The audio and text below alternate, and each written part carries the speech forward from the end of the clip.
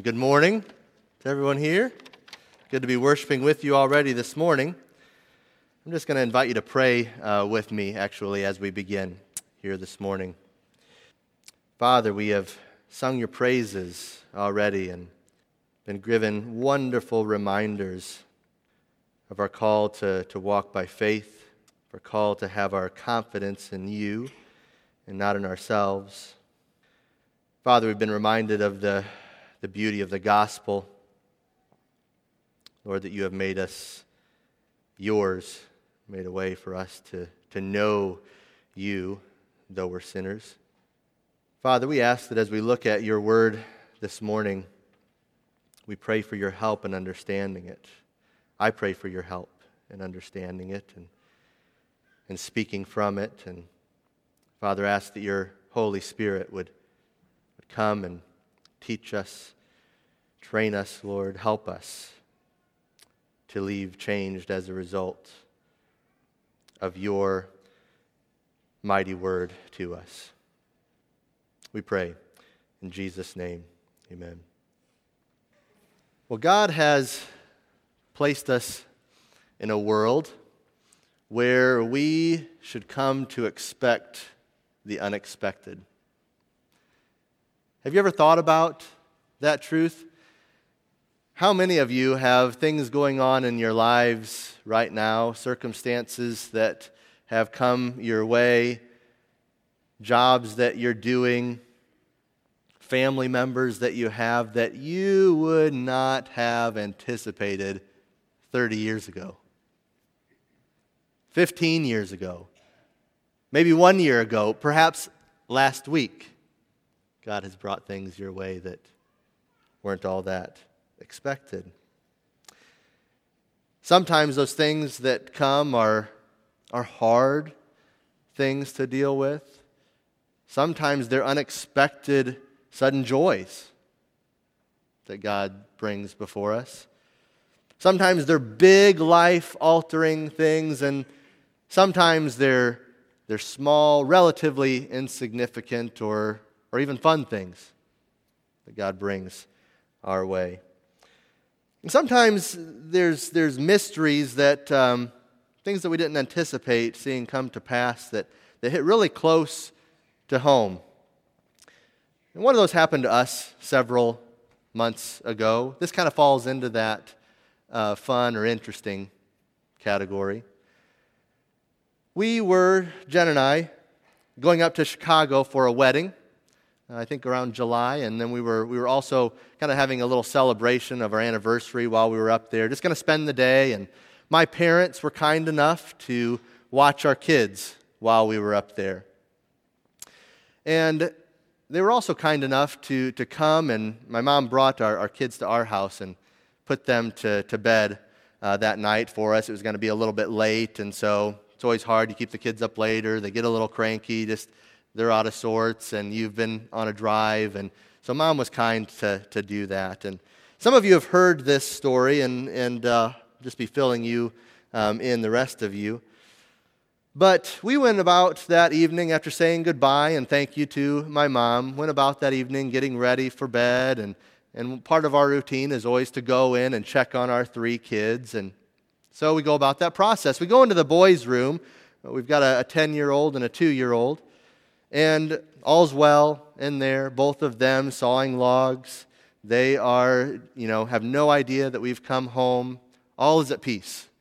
All is well in the boys' room. So come out, quietly close the door. Come into our daughter's room.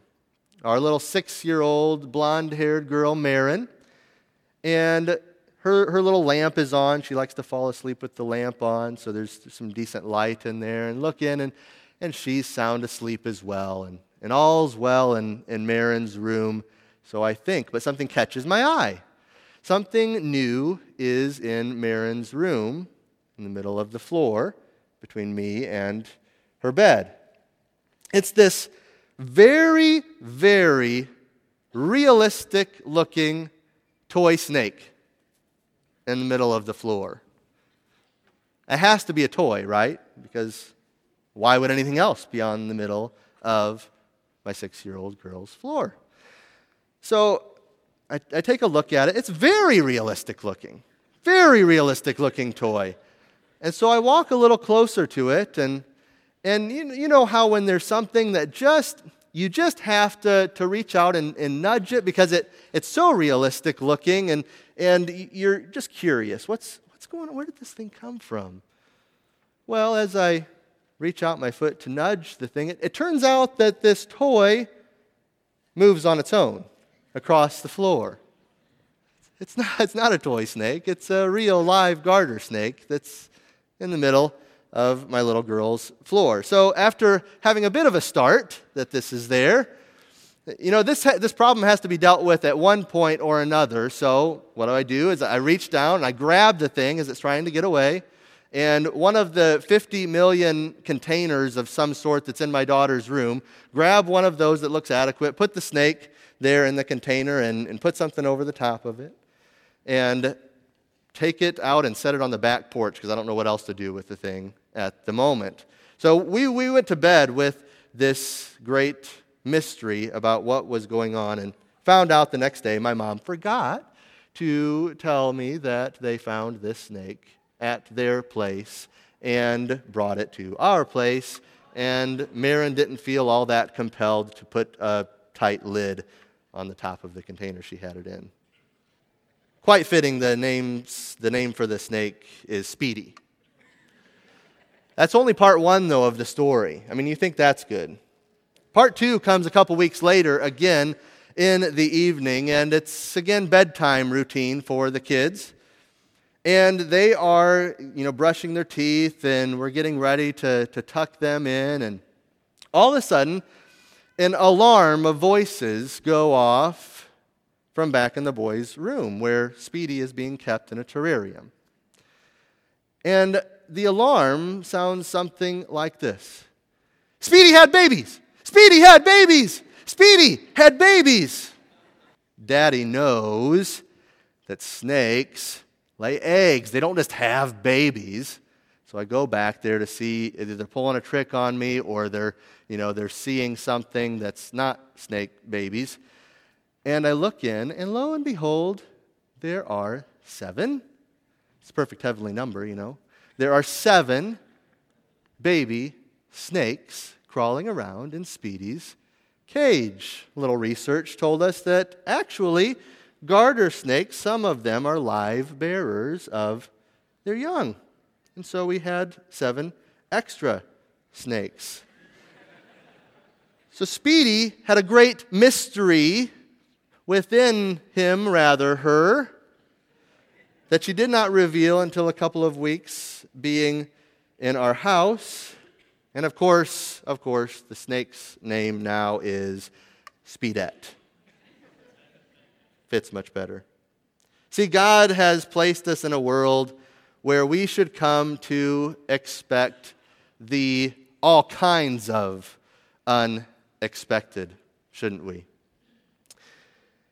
I think we find in the Scriptures that God is a God who loves a good mystery, or at least rather knows that we love a good mystery, and sometimes holds some things back, some very big things, in fact, that He chooses not to reveal after much time has gone past. And we see an unraveling of a mystery actually in Paul's letter to the Ephesians. And we're going to see as we look at this letter that it's unexpected that God saves sinners like you and I in the first place. But that's not even as big as how it's unexpected. It was unexpected in earth and heaven that the Gentiles would be counted as members of the same body with the Jews. The same body of Christ with the Jews. It was unexpected as well that God would reveal this mystery through a man like the Apostle Paul. What a choice. What a choice of a person to reveal this great mystery. So let's take each of those in turn to see how God reveals mysteries in Paul's letter to the Ephesians. We see first again that amazingly, unexpectedly, God has saved sinners like you and I. As we look through the letter to the Ephesians, we see what I'd like to call a series of gospel tellings. I think Paul tells the gospel at least 3 different times in the first 3 chapters of Ephesians. Now, don't mishear me. There's one gospel message that God has sent His Son to be the Savior, that whoever trusts in Him by faith can be reconciled to God and have new life, be saved for eternity. That's the gospel message. But what Paul does is he takes this gospel message and he looks at it from some different angles, or maybe rather emphasizes some different points of that gospel. His first gospel telling we see very early in chapter 1. It's as if Paul has this diamond of the gospel. Imagine a diamond like this high in my hand. I mean, the priceless gem that it would be. And Paul has this diamond of the gospel. And it's as if in chapter 1, he takes a spotlight and he shines it down into that gospel diamond. And the prisms that come out all over the room, what they do is scream and shout the glory and the wonder of God. Paul starts his letter very excited about the gospel of God. There's this message in chapter 1 where there's an emphasis on just God Himself. You hear, God saves sinners. God does. God saves sinners. As Ephesians chapter 1. Listen, for instance, to verses 3 and 7 of chapter 1. He says, "Blessed be the God and Father of our Lord Jesus Christ, who has blessed us in Christ with every spiritual blessing in the heavenly places." And then in verse 7, "In Him we have redemption through His, Christ's blood, the forgiveness of our trespasses according to the riches of His grace."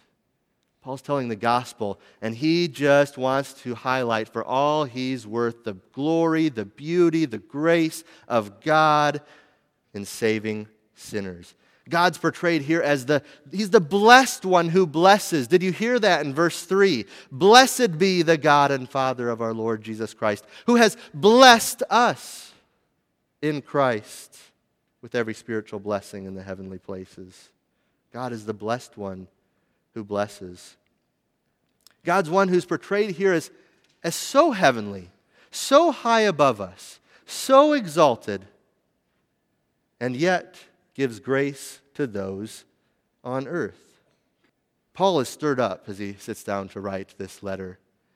He doesn't give what is sometimes typical thanks for the people and their faith, their evident faith. He has to launch, after some very brief introductions, right into the glorious gospel and highlighting in that glorious gospel His wondrous God. That's how he starts, as he holds up this diamond of the gospel in his first gospel telling. Chapter 2, I think he's still focused on the gospel. He's still focused on it, and he still has this diamond in his hand, but it's as if he takes the spotlight that's up top here, and he moves it over to the side of this diamond. And there's a message there portrayed when he shines on this side of the diamond that's more of a message of dead sinners are saved by God. Dead sinners are saved by God. You hear God saves sinners in chapter 1. But now what's fronted is the dead sinners who are saved by Him. For instance, verse 5 in chapter 2. He says, "Even when we were dead in our trespasses, God made us alive together with Christ. By grace you have been saved." So chapter 1, God is the blessed one who blesses. Chapter 2, we see how man is the cursed one whom God blesses. That's his second gospel telling. But he continues to tell the gospel on into the second half of chapter 2 and then into chapter 3. We see he tells this gospel a third time, and again, he still has the same gospel diamond that he's holding in his hand. And he's moved it from up here, God saves sinners, dead sinners are saved by God. And then it's as if he brings his spotlight in to one plane on that same side of this diamond. And there's a message that's related to the second one of dead sinners being saved by God. But this one seems to focus on the fact that the deadest of the dead have been brought near, have been saved by God. Look at verses 12 and 13 of chapter 2. Speaking of the Gentiles, to the Gentiles, remember that you were at that time separated from Christ, alienated from the commonwealth of Israel, and strangers to the covenants of promise, having no hope and without God in the world. But now, in Christ Jesus, you who once were far off have been brought near by the blood of Christ. So far off, hopeless Gentiles, most likely like you and like me, are given relationship with God through Christ's blood. So you hear that. He has zoomed in from telling this gospel and how it screams the glories of God, then to reminding us that we're very dead sinners in need of a Savior, and then even more narrowly that the deadest of the dead, God has made a way for them to be in relationship with Him through His Son. Well, that brings us actually now, kind of a long introduction, huh? Kind of brings us now to our text at hand in chapter 3, verses 1 through 13. So I invite you to stand now, if you're able, as we read God's Word. Just to provide a touch of context, I'll skip back into chapter 2, verse 22. But I want you to notice as we read this, it almost seems like Paul has a bit of a stutter or a change of mind between verses 1 and 2 of chapter 3, we'll see. It's as if he's going to carry on with one subject, but then he thinks back to some of the stuff that he said, and he thinks back to his audience, and he says, I need to flesh this out more. It's almost an interruption, an extra interruption from the Holy Spirit to Paul. You'll hear that stop, and then this almost extra discourse that's found in the rest of our passage this morning. So starting in verse 22 of chapter 2. In Him, or in Christ, you also are being built together into a dwelling place for God by the Spirit. For this reason, I, Paul, a prisoner for Christ Jesus, on behalf of you Gentiles, assuming that you have heard of the stewardship of God's grace that was given to me for you, how the mystery was made known to me by revelation, as I have written briefly. When you read this, you can perceive my insight into the mystery of Christ, which was not made known to the sons of men in other generations, as it has now been revealed to His holy apostles and prophets by the Spirit. This mystery, here it is, he says, this mystery is that the Gentiles are fellow heirs, members of the same body, and partakers of the promise in Christ Jesus through the gospel. Of this gospel, I was made a minister, according to the gift of God's grace, which was given me by the working of His power. To me, though I am the very least of all the saints, this grace was given, to preach to the Gentiles the unsearchable riches of Christ, and to bring to light for everyone what is the plan of the mystery hidden for ages in God who created all things, so that through the church, the manifold wisdom of God might now be made known to the rulers and authorities in the heavenly places. This was according to the eternal purpose that He has realized in Christ Jesus, our Lord, in whom we have boldness and access with confidence through our faith in Him. So, I ask you not to lose heart over what I am suffering for you, which is your glory.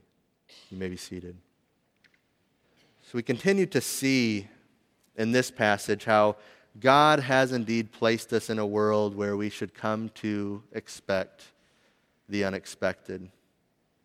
So we saw just through a look at some of the introductory chapters, the first couple of chapters of Ephesians, that amazingly, unexpectedly, God has saved anyone at all. He saved sinners like you and I. But now we continue to see that it was also unexpected, both in earth and in heaven, that Gentiles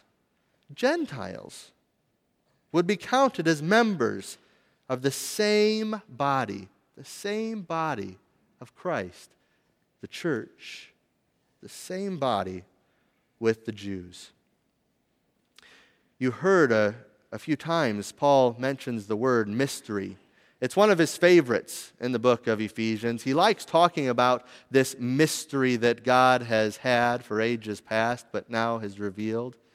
He likes using this word time and again, and Paul alludes to what this mystery is earlier in the book. For instance, in chapter 1, verses 9 and 10, you hear there from Paul, he says that God was making known to us the mystery of His will, according to His purpose, which He set forth in Christ, as a plan for the fullness of time to unite all things in Him, things in heaven and things on earth. Paul alludes to the mystery there. We get the sense that God is doing something with the church. There's a uniting that He's bringing about.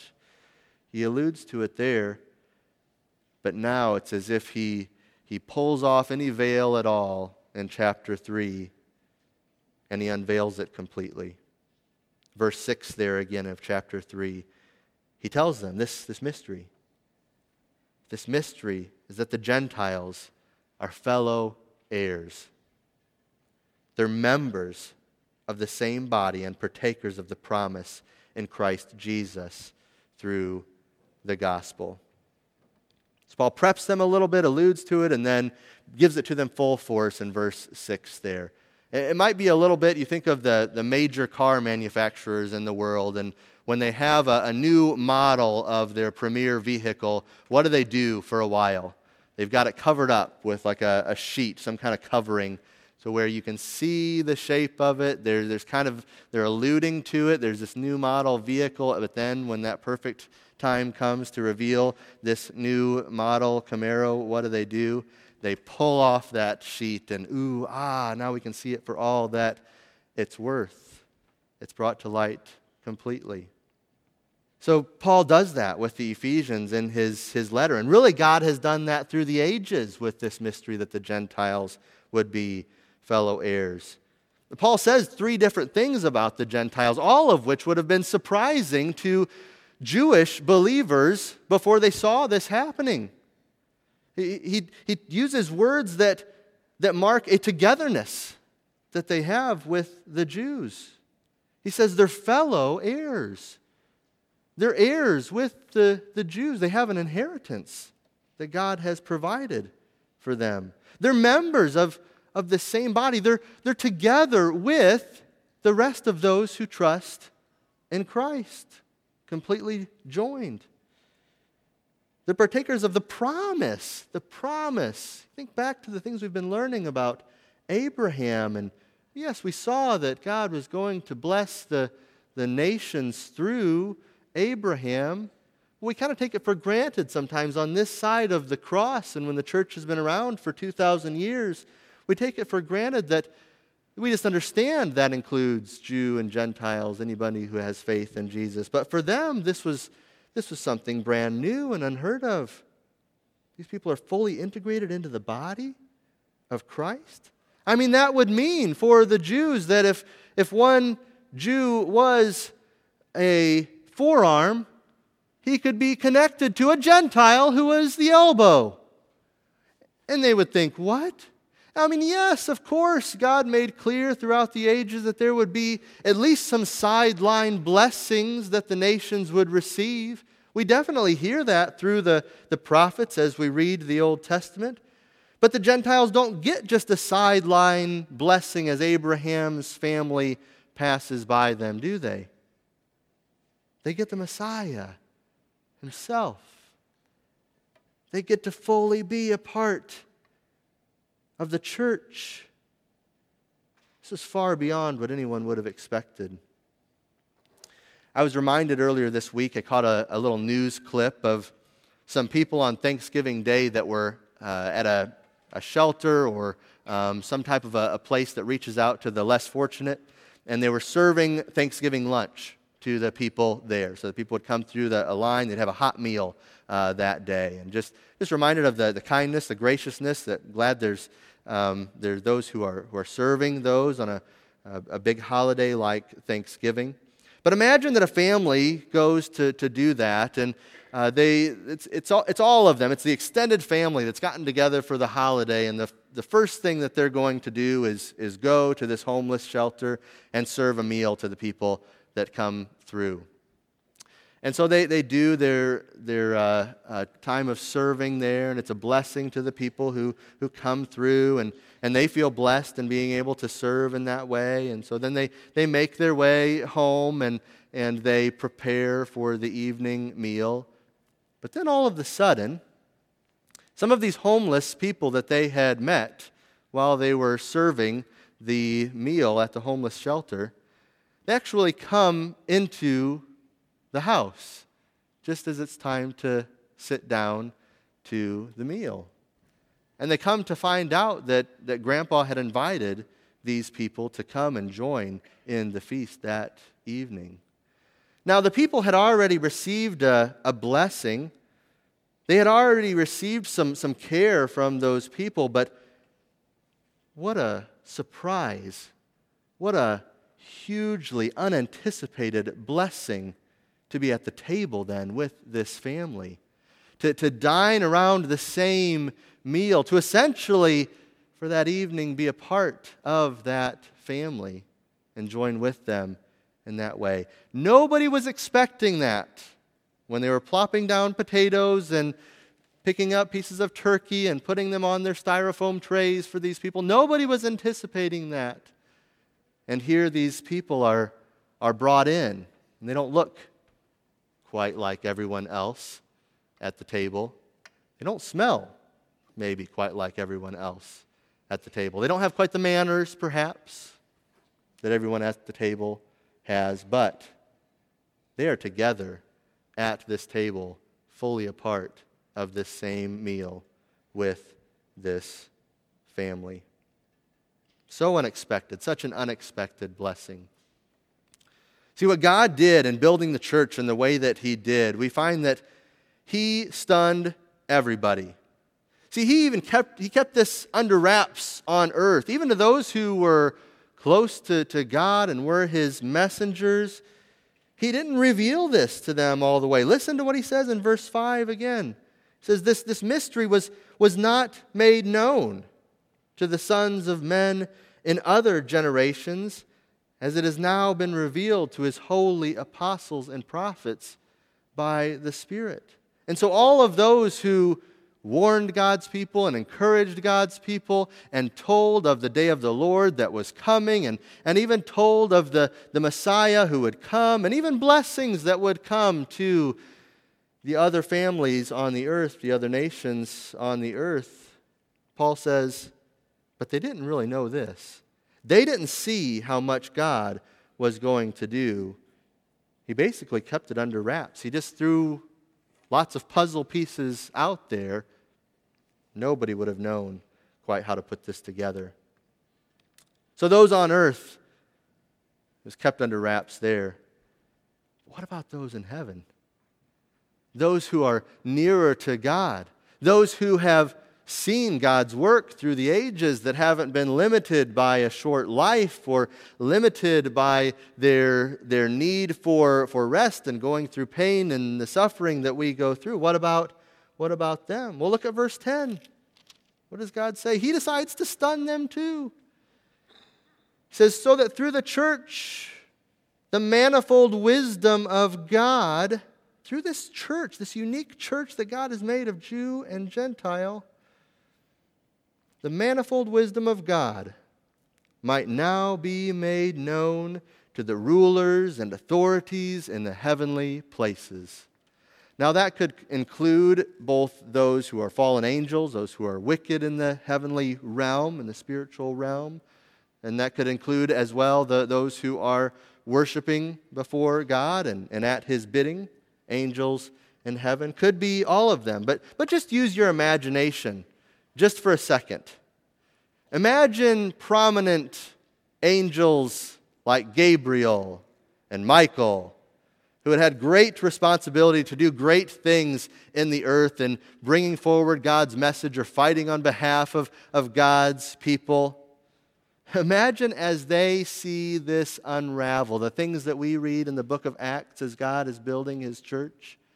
Imagine them seeing this. And they've been watching Abraham's family all along the way. They've largely been serving Abraham's family all along the way. That's been the focus. That's where God has chosen to put the spotlight. That is where God has chosen to have His angels look, and they see what He does in bringing the Gentiles, not just a little blessing, but into this body, and they had to be like, oh my goodness, look at what God has done.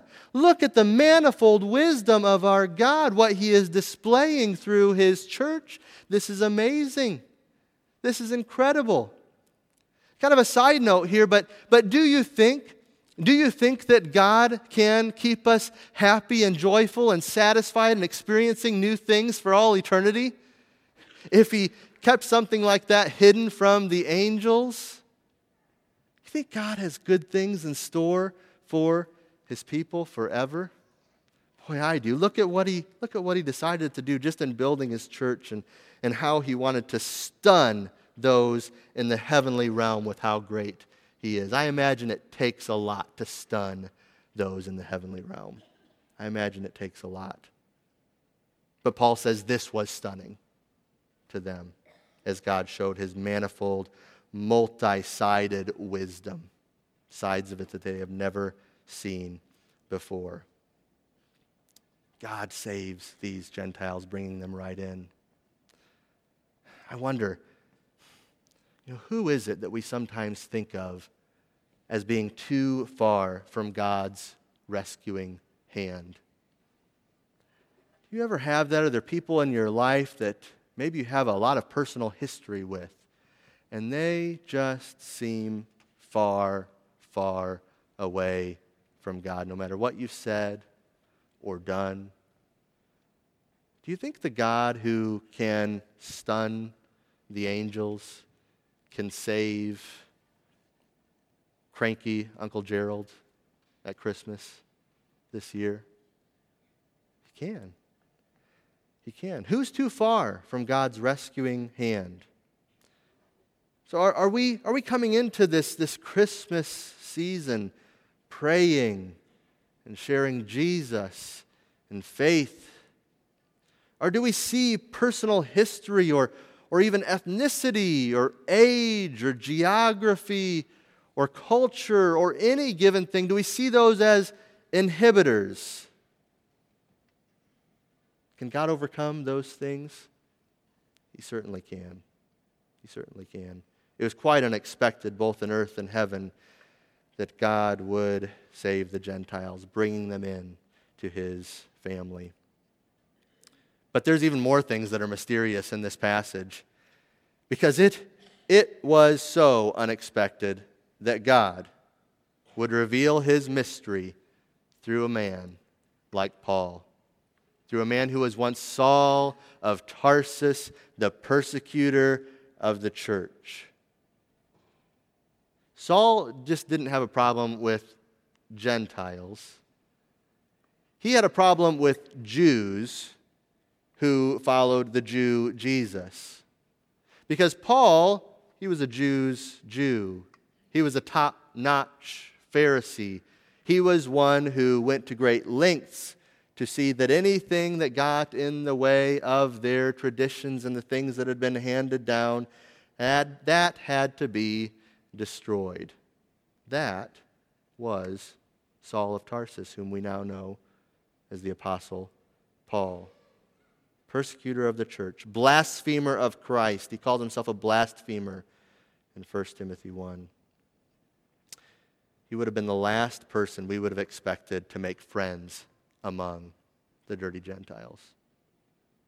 Wouldn't have been Paul. Wouldn't have pinned it on him.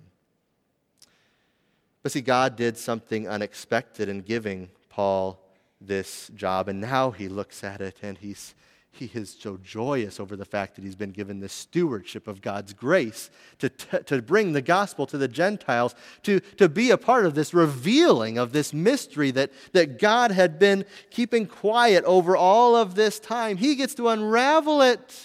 Paul, a prisoner, joyful over the job that God has given him to do. He speaks of God's power and God's grace, and those are the game changers for Paul because God is in it. So an unexpected job for Paul, for sure.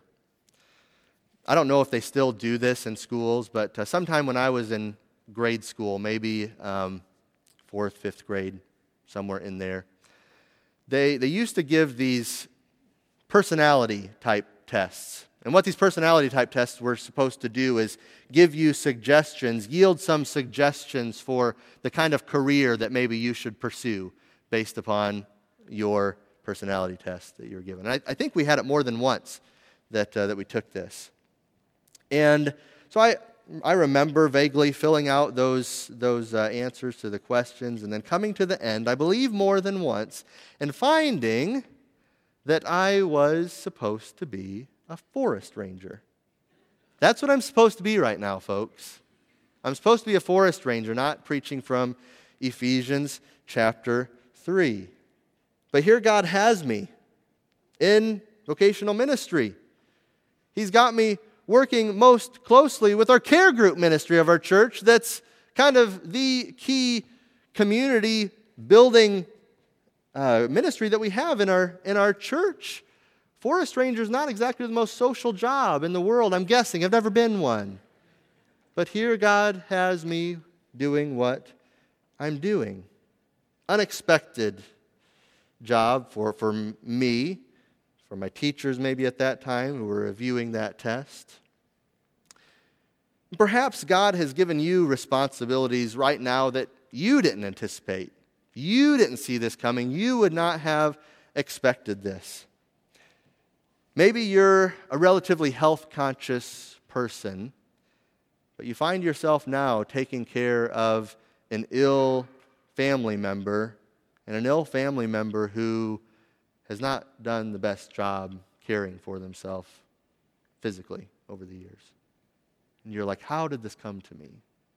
How did I get this responsibility? Maybe you have a boss who has recently moved you from the department at work that you are very familiar with, very comfortable with. You're in your wheelhouse, know what's going on there, and he's moved you instead to another department that is very unfamiliar to you, that you feel ill-equipped for, but the boss says you're the person to do this job. What do you do with that? It's come to you. It's a responsibility you've been given. Maybe you're a student here this morning who's one of those students who, you're just responsible enough to when there's a group project that's assigned, who gets chosen as the leader but you to lead that project? And you're more of an independent worker type in school. But that's what's been given to you. Maybe finally you've got an old friend. You haven't talked to this friend for a long time, but they recently called you up and they said they wanted to talk about spiritual things with you. And you think, I've never led anyone to Christ before, sharing the gospel with them. I've never seen that come to pass. I've never done that. Why would God choose me for this? Why would God have me do this? See, you're surprised. You're maybe nervous about unanticipated responsibilities or jobs that you've been given. But you know who isn't surprised or nervous about that? God isn't surprised. God isn't nervous. He's your sovereign God who ultimately is the one giving you these responsibilities, saying, it's good for Eric to have this new responsibility. It's good for Kyle to be doing this instead of what he was doing before. It's good. It's good that Janelle has had this new difficulty placed in her lap that's going to take a lot of time to deal with. It's good. You're surprised. You're nervous. God isn't. He calls us to fix our gaze on Him. He's the one who gave Paul grace and power to do the work. Of this gospel I was made a minister, verse 7, according to the gift of God's grace which was given me by the working of His power. Gift of God's grace, working of His power. This is God's doing. See, God has placed us in a world where we should come to expect the unexpected, and sometimes those unexpected things will hit very close to home. See, Paul, he anticipated as his brothers and sisters are reading this letter that perhaps they might be a little bit discouraged over his imprisonment. Did you hear that in verse 13? He says, "So I ask you not to lose heart over what I'm suffering for you, which is your glory," he says. It's as if he looks through his letter, sees them reading it, and he sees their downcast faces as they read about his imprisonment, and they know that it's a hard time for Paul. And Paul says, don't do that. Don't do that. He say, you're gazing too low. This is God's doing. This is God's doing, and look at what God has done through it. Through these unexpected circumstances, a job that I never thought I would have, and yet I will glory in Christ in my chains. My declaration of the gospel to you Gentiles is for your glory. My suffering for the gospel is worth the price of your place in Christ. And I am thrilled over that. He says, don't lose heart. Don't lose heart. We have boldness and access with confidence through our faith in Jesus, he says. There is good news afoot. Rejoice in that. Don't gaze so low that you're discouraged over my chains. Do you feel that way about the things that God has placed in your life, the harder ministries perhaps, the challenging responsibilities that He's given to you? Can you say, I'm not going to fix my gaze on low things, but I'm going to fix my gaze on what is high and live with reckless abandon for my God, knowing that it's for His glory and His glory displayed in the good that will come to others through my ministry to them as I rub shoulders with these people. See, God isn't bound by our low or confused expectations of what He might do. It's not bound at all. We see in a passage like this one instead that we're called to pray and live boldly for and witness to Jesus in faith through our lives. And there will be many opportunities perhaps to do that in the coming weeks as we're at work parties, as we're with family that we haven't seen in a while. God's call to Paul, God's call to us is to be faithful in the tough responsibilities, because really, it's all from God, right? God is the one who works His power. God is the one who gives the grace that's needed for us to do the things that he's called us to do. Let's pray. Father, we rejoice in that truth this morning that you have given us your grace. Father, you have showered your blessings upon us in bringing us the gospel of your Son so that we don't have to be separated from you forever, but instead can rejoice in you for all eternity in the place that you're preparing for us, Lord. Thank you. Thank you for that. And thank you, Father, for the way that I am confident you will strengthen me and my brothers and sisters here as we face challenges, as we come up against things that we did not anticipate having to deal with. Father, we trust you. We want to be good stewards of these ministries of grace that you might have for us. Find us faithful, we pray. In Jesus' name, amen.